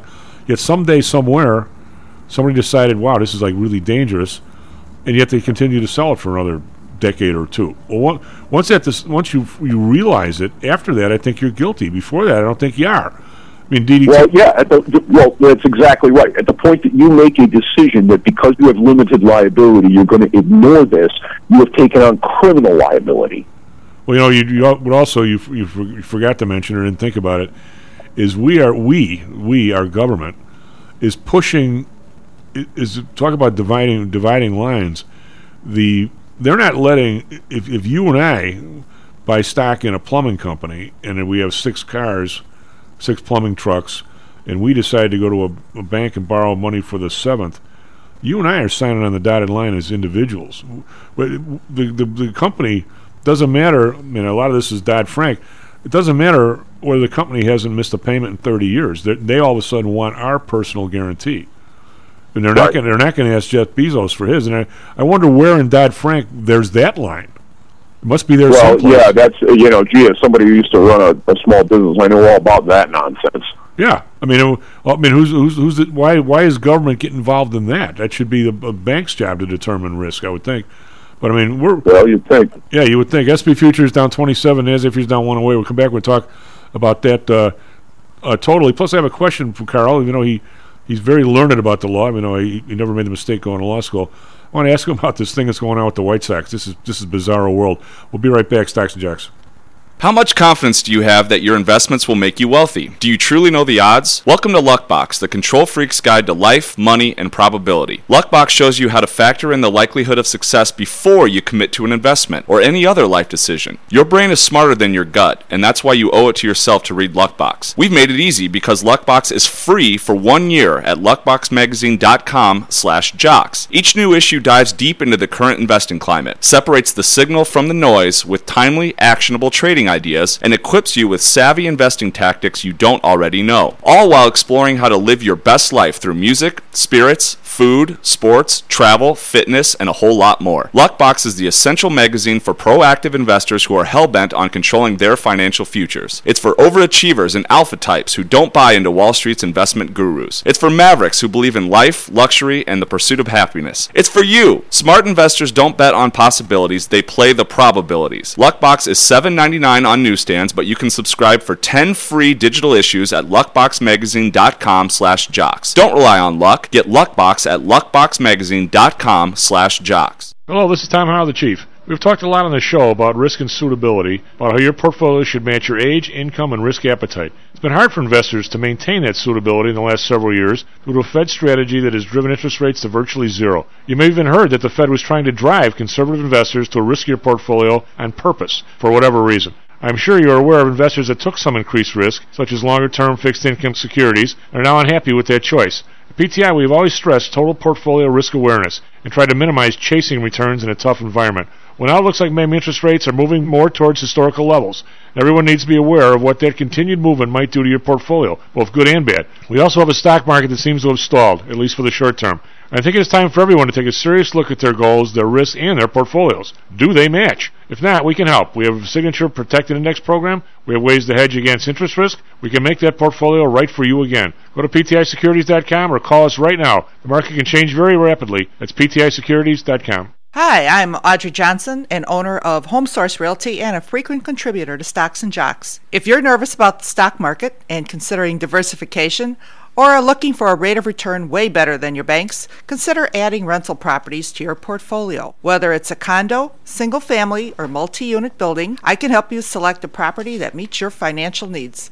Call or text me at 708-349-3456. That's 708-349-3456. Or visit my website at myhomesourcerealty.com. That's myhomesourcerealty.com. Stocks, jocks, Stocks and Jocks. Stocks and Jocks. You are out of control. Here, right now, right here, right now, right now.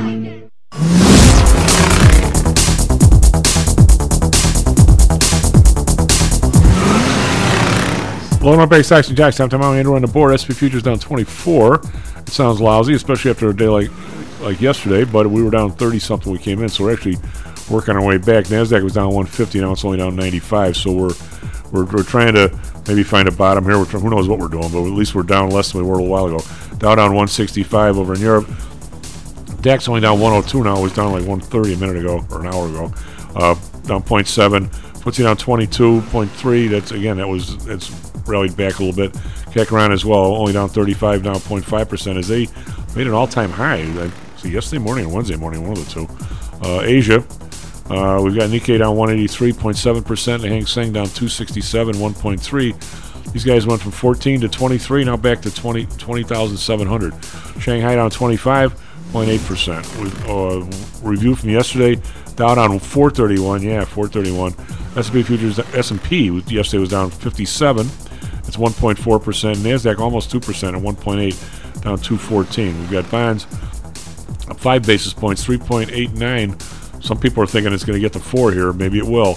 Bund unchanged, 2.49. Japanese 10-year 0.551. Let's call it 0.501. So they're pushing the very top end of their allowed range. Oil is unchanged. Brent down 258. Natural gas down 2 cents. So we've got gold getting whacked too. It was down 19. Now it's only down 16.50. 18.35. Silver down 37 cents. 21.34. Crypto down 7.87, but still Bitcoin 23,794. So still maintaining most of the rally of the week. The culprit or the cause of a lot of this is the dollar being strong again today, although not as strong as it was an hour ago. The euro is down to 106 and the pound is down to 119.5. They were at 109 and 123 a few weeks ago. So it's been a 2 or 3% move in the dollar in a short period of time due to the Fed's action, which we're going to talk about. Andrew, what do you got for us? Traffic, weather, sports. All right, it is 7:36 here in Chicago on February the 17th. Starting off with sports, last night the Bulls lost to the Bucks 112-100, and the Suns lost to the Clippers 116-107. Tonight in hockey, the Blackhawks are going to be playing the Senators at 6 p.m. Over for weather, in Chicago it is currently at 20 degrees. It was cloudy, but it looks like the clear skies are going to be opening up for a good while. And have a high of 28 today, so not much sunlight going to be warming us up. Over in Phoenix, they're at 42 degrees, partly cloudy. They're going to have a high of 65 today. And now finally for Chicago traffic, thankfully no accidents to report on the inbound expressways. However, traffic is building on all of them, especially if you're coming from the south on the Dan Ryan. Expect some heavy delays. That's all I got. Back to you, Chief. So, Carl, we had I always find nothing but more things to talk about when we're on break, but there's a headline here about why America's outdated energy grid is a climate problem. But I was just listening on the way in this morning. I went to pick Andrew up. A report from some group that monitors the gas companies and stuff, some citizens group, and the gas company wants another $400 million increase. And the guy comes down, he starts talking about how many years ago they gave the gas company $1 a month per person to start replacing these lines that are 100 years old. And that was they're supposed to do on a certain pace and blah, blah, blah. Well, now they're up to $15 a month. And the pace is delayed so much that the guy says by the time they do it, people aren't even going to be using natural gas. I mean, to the point where all they do is keep raising the rate, and they never do it. I mean, I'm sure the electric companies, if you put their feet to the fire, would say, yeah, we need to upgrade the grid. But by the way, now some would think that should be ongoing, right? Others think that maybe once in a while you're supposed to get a chunk of dough. I had a conversation like this with former Mayor Daley one day, actually in the sauna of all places, when he was talking about they just shut down the Green Line for they had to redo the whole system. And he says, yeah, I can't believe that we're doing this. And he says, how would you stop doing something like this? I go, Mayor, it's really very simple. I said, you've been to San Francisco, and when the guys, every time you go across the Golden Gate, you're going to see these tarps in a spot where guys are standing the hell out of it and painting an area.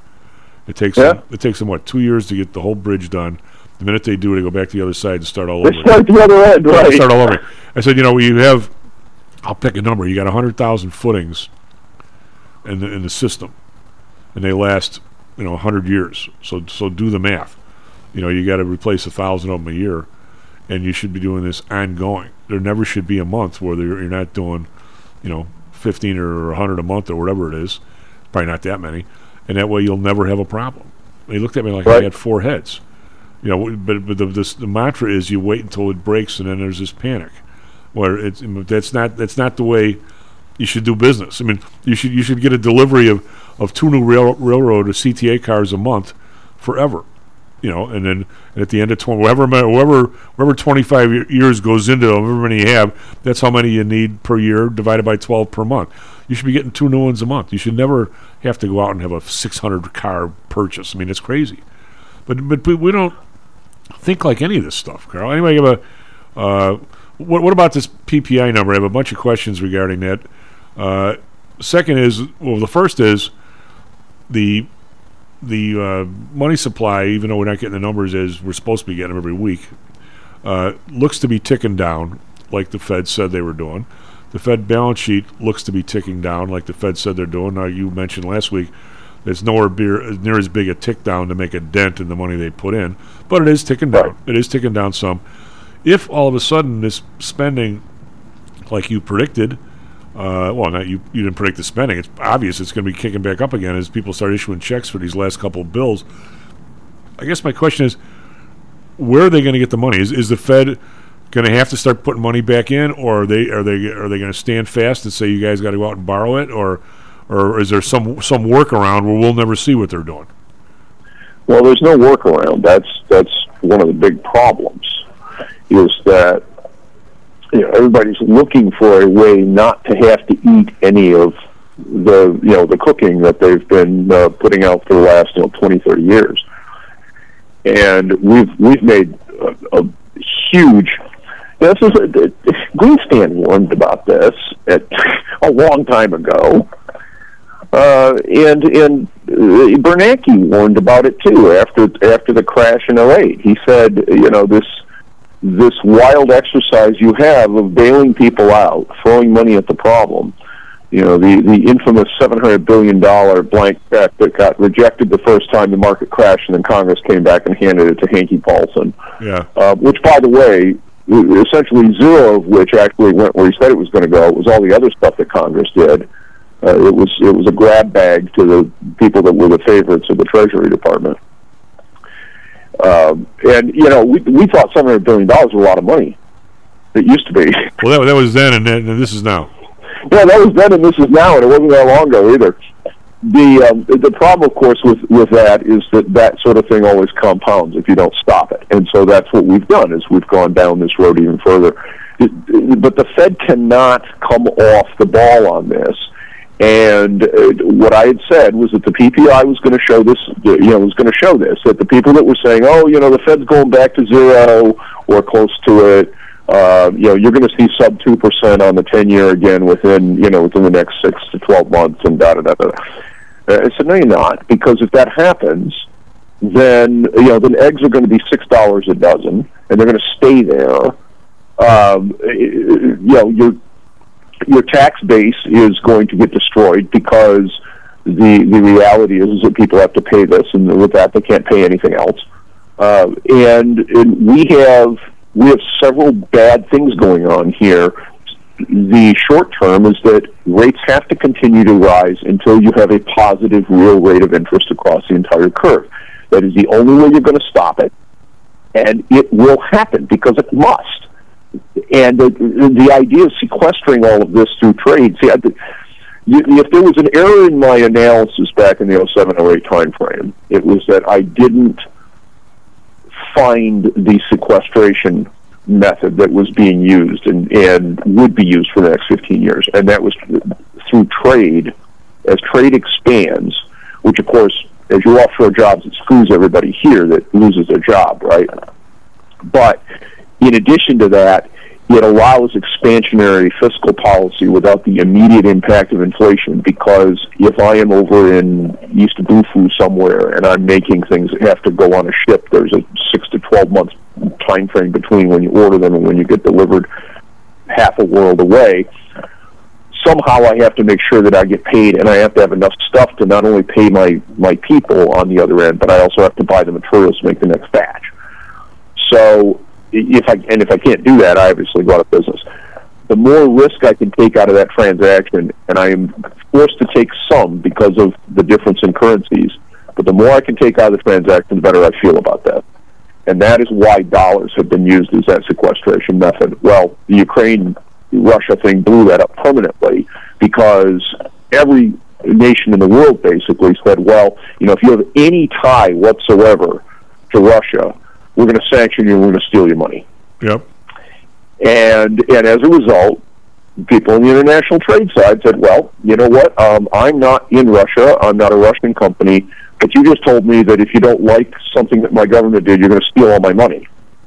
I now want to be paid in local currency because even though my government is a pile of you-know-whats, that's less unstable than the risk that you demand I take by doing it. Or a Bitcoin-like product.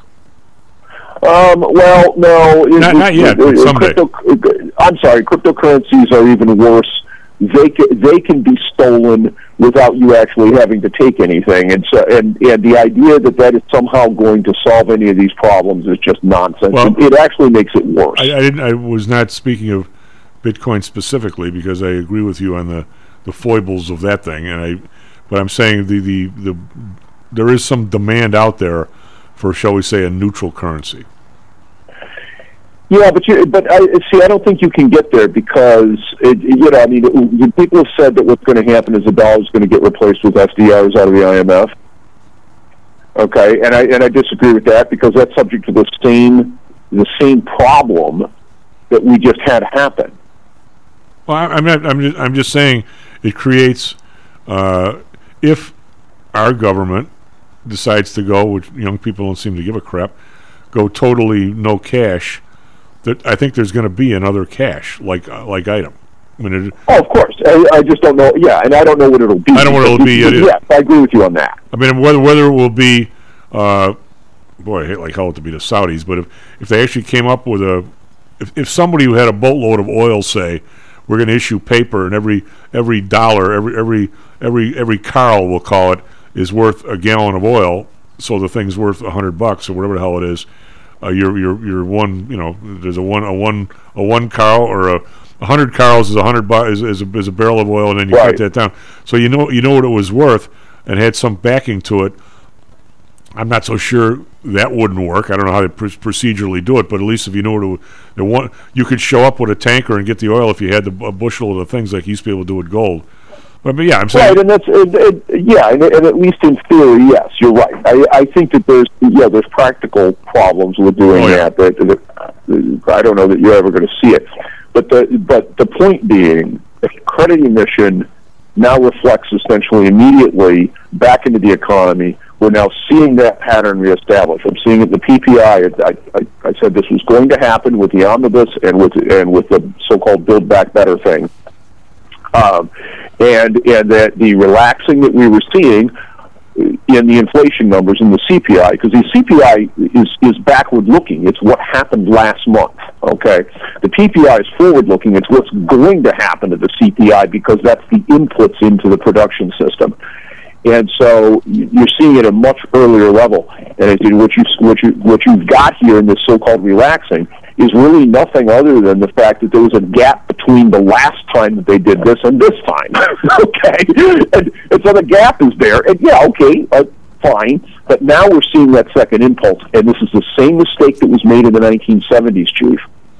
Yep. What do you make of, is it the PPI number? And I know my answer to this, but I'm going to ask you.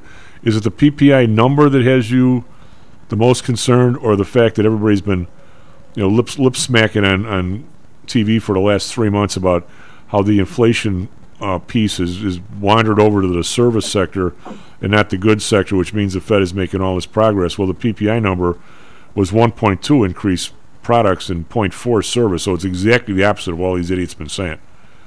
Well, it's even worse than that. Yeah. If you take food and energy out, okay, because, and I know everybody has to buy them, but they are volatile. All right, so take those out of there. You had a 7.4 annualized rate in both goods and services. Okay, but I mean, how did that's horrifyingly bad. How do we change the vernacular all the time? Obviously, you're always concerned that we've changed the definition of a vaccine. Well, when I was around, I mean, when the Food and Energy was, I'm going to say the term should be, they should be looked at separately. It doesn't mean you take it out of there. Taking them out of there is a whole different connotation, like you just said. Yeah, well, the problem is that we don't want to stabilize these things. Okay, this is one that Trump, for all of Trump's craziness, and there was plenty of it, the one thing that he did say was that, and tried to do to some extent, was to have the United States obtain its energy sources within the United States. Yes. All right. Now, he didn't do a perfect job of it. In fact, he did the fact that he was willing to try to subsidize all this green stuff and continue down that path is absolutely idiotic. And like it or not, we're going to pay for that if we don't stop it. I don't know whether people like the fact or don't like the fact. The fact of the matter is that modern society is built on carbon-based fuels, and we can't do anything about that. The best thing that we could manage to do would be to use fission extensively. The easiest way to do that in a way that allows us to transmute carbon into forms that are very useful to us would be to use thorium-based reactors because they run at a higher temperature. But nobody wants to go down this road, even though we proved it work at ORNL back in the 1950s and 1960s. There's engineering challenges with anything that we haven't deployed out widely yet, and there still are those there. There's people say, oh, well, it'll never work because there's unsolved engineering challenges. Well, you know what? There are unsolved engineering challenges with Golden Gate Bridge, too, right? Yeah. They solved them. The bridge is still there. Yeah. Well, there's no doubt. I mean, but I think what was I going to say? You took me on something that was so important that I forgot it. Keep going.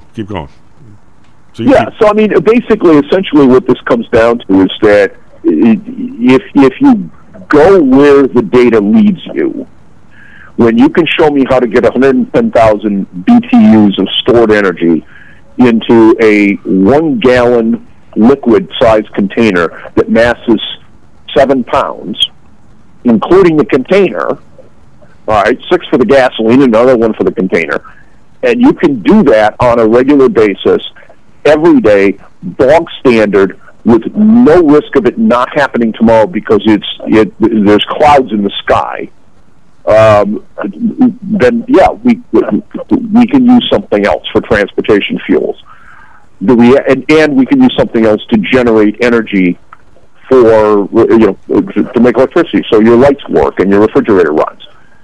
If we do not stop this craziness and at the same time think that we can have a westernized, modern-day standard of living, we're going to get a big surprise. We had this, and it's not going to be fun. We had this cold snap here in Tennessee. TVA, of course, produces essentially all of the electricity, not just for Tennessee, but for several states surrounding it. They were 30% short of their nameplate rating in the middle of that freeze. Yeah, you were saying 30%. That. But I think also, Carl, I mean, I don't think as a society, we're not collectively all that dumb. I mean, a lot of stuff we can't get informed on because we don't have time, but I think that most people, I mean, I live in a city, okay, if I where Audrey lives, I mean, she has kind of a regular house in Orland, but if she was a little further west in like Homer Glen or someplace where we had more property, and maybe you had a detached garage, and everybody has to drive everywhere out there, I mean, you can't walk anyplace. So the idea of my third car, if Audrey and I were together, if I could put a solar array on the garage, and the third car would be either car or truck would be electric, and I would just DC and charge the thing, from the garage, and maybe my exterior lights and so forth, and at a nice price, could be driven by the solar. And for me to come at this a little at a time in an intelligent manner, and I think we're probably at the point where anybody with a big, I'll use the term spread, like they used to call it in Western movies, probably could get 20% of their power from solar or something, or maybe you have a windmill. Should everybody be moving towards that stage? Yeah, I mean, and if it, I disagree with you entirely, Chief. Right. And the reason is that the only way that this works economically or thermodynamically is if you externalize the costs, both from an ecological point of view and from a labor and price point of view. And that's exactly what we've done with this. This is a scam. You have to dig 500,000 pounds of earth up in order to get the lithium to make one lithium battery.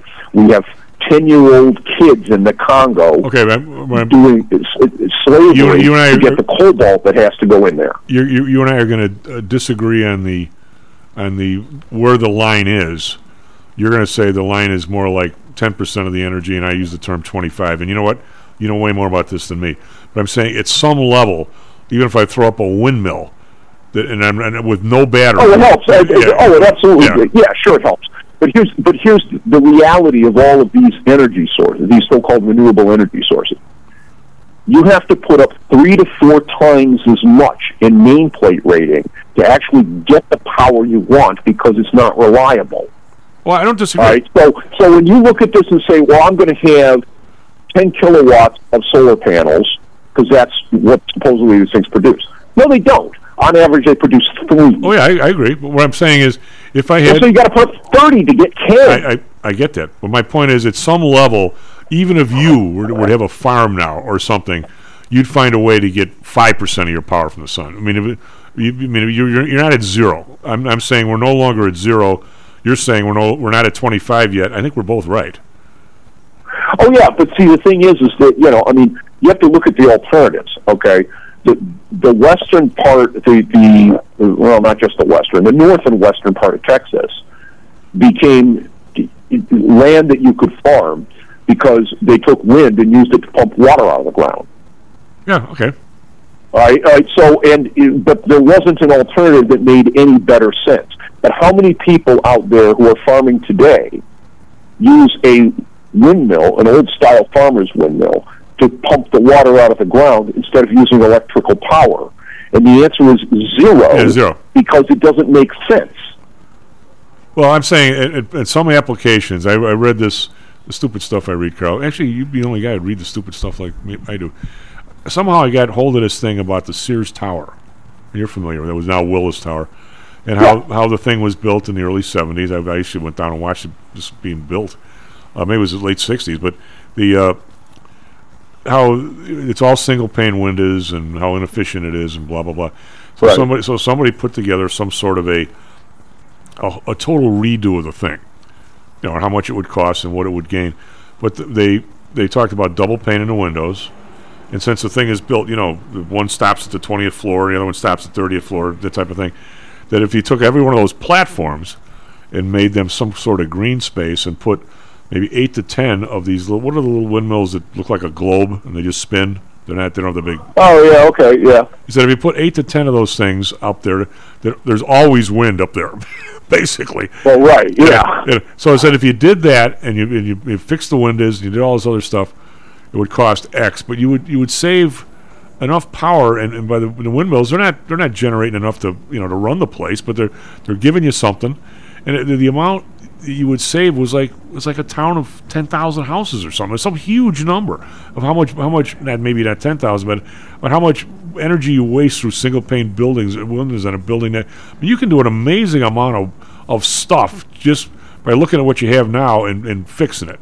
Some of it's passive. Some sure. Of it's I mean, it's when I bought this house, one of the first things I did was go buy a handful of cans of that expanding spray foam. That stuff's great, isn't it?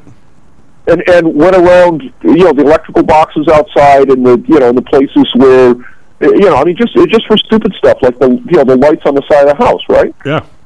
Nobody seals these things up. You seal those up, it cuts the air infiltration tremendously, and it cuts your power bill both in the winter and in the summer. Well, these are... And that can of spray foam was $5. I've never once had a Department of Energy person who's either head of the Republicans or the Democrats say our biggest single waste of energy is in homes that aren't insulated and sealed up properly, and we're going to help people do that. Not once. It costs nothing. Yeah, costs nothing.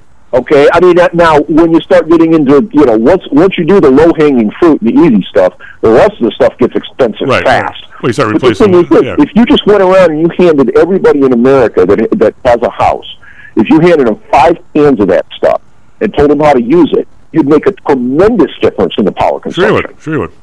So when is this going to, last question, we got a dash, when is this going to start leaking through the CPI? Well, you're going to see it start to show up in about 2 to 3 more months, and by summer it is going to be a conflagration. What if they ever turn this rent number around and actually show that it's 30% of people's salary instead of 7? Oh God! The funny thing is I'm expecting them to jigger the OER number next, because that number, the way it's calculated, is going to show rising impact on inflation, even if house prices are going down. Well, yeah, and I mentioned we had no time here, but I'm going to say yesterday I was ranting and raving about how these new contracts for some of these people now, unless it's in the fine print, do not have cost of living increases.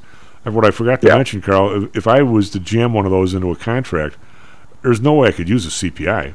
I think that thing's a lying piece of crap. I mean, what would I use? Yeah, it's absolute garbage. What would I use? In the 70s, I used it and didn't really think of it. I thought it was fair. Now I don't think it's fair at all. Anyway, we'll talk again next week. You'd have to take it out. There isn't an official number that you could use stand up. No, have a good week, buddy. SP Futures down 22 and NASDAQ Futures down 90. Back on Tuesday, Stocks and Jocks. Stocks and Jocks is brought to you by PTI Securities and Futures. Go to PTIsecurities.com. PTI Pro Direct.